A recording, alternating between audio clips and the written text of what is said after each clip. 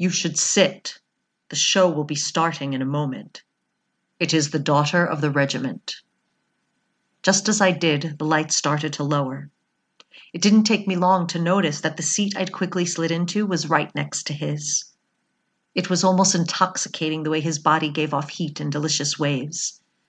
As every second passed, I could feel the temperature rising a few degrees.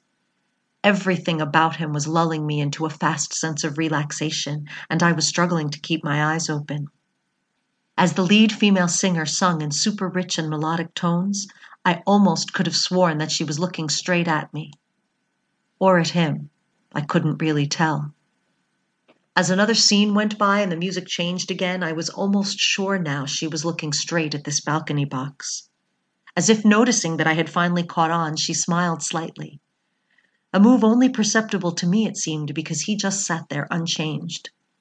I was so absorbed into the eyes and songs of the opera siren, as I'd started to call her in my head, that I nearly jumped out of my skin as I felt a firm hand touching my thigh. I was so glad that the orchestra hid my yelp, because I would have been mortified had he heard, although something told me that he already knew. Slowly but purposely, the hand slid under my dress and into my awaiting slit.